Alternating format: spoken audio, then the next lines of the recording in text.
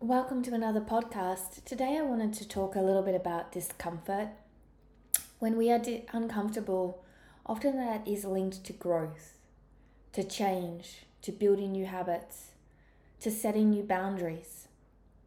Growth, transformation, and all of the things I mentioned come with discomfort.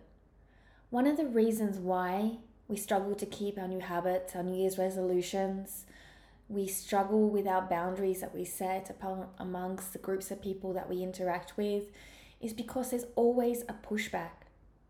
You see, when you're doing something right, you're also going to feel like you're doing something wrong. You're also going to feel like there is things out of place, there is unknown. And you're going to have to go through that to get the growth. So when you, for example, set a new fitness goal, at some point it starts off as motivational. And then that motivation runs out. And so those habits start to kick in. But at first, as you're building those habits are outside your norm. And that means that you will feel uncomfortable. You may feel tired getting up a little earlier to make time. You may really crave to go on social media where you've taken time off social media to move. But you have to push through that. The difference between those that succeed, or those that change parts of their lives, and those that don't, or those that learn a new skill and those that don't, are the ones that push through these discomforts, are the ones that gets the results. You see, it's hard living the life you have without achieving the things you strive for. And it's hard achieving the things you strive for and changing your life. But the difference on the other side is the positive outcomes. Because when you change and you grow and you achieve and you feel accomplished, you get new strengths and you feel better about yourself and you become a better person, a wiser, a stronger person. But when you always stay the same and you make excuses and regrets, you feel more and more troubled and more unaligned. So remember when you hit that wall of discomfort.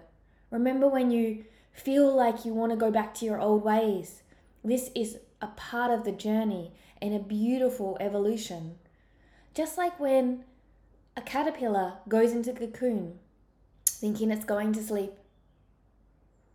Eventually it transforms into a butterfly, and I'm pretty sure it's not comfortable.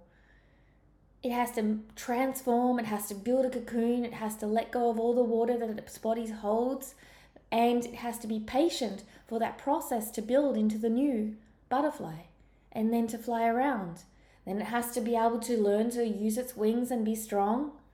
It's not a magic process. It's a process of growth and change and evolution that provides discomfort along the journey. But it's worth it. So remember when you hit that wall, why you're doing it. Keep your why in your mind. And remember, discomfort isn't there to stop you. It's to remind you how much you want it.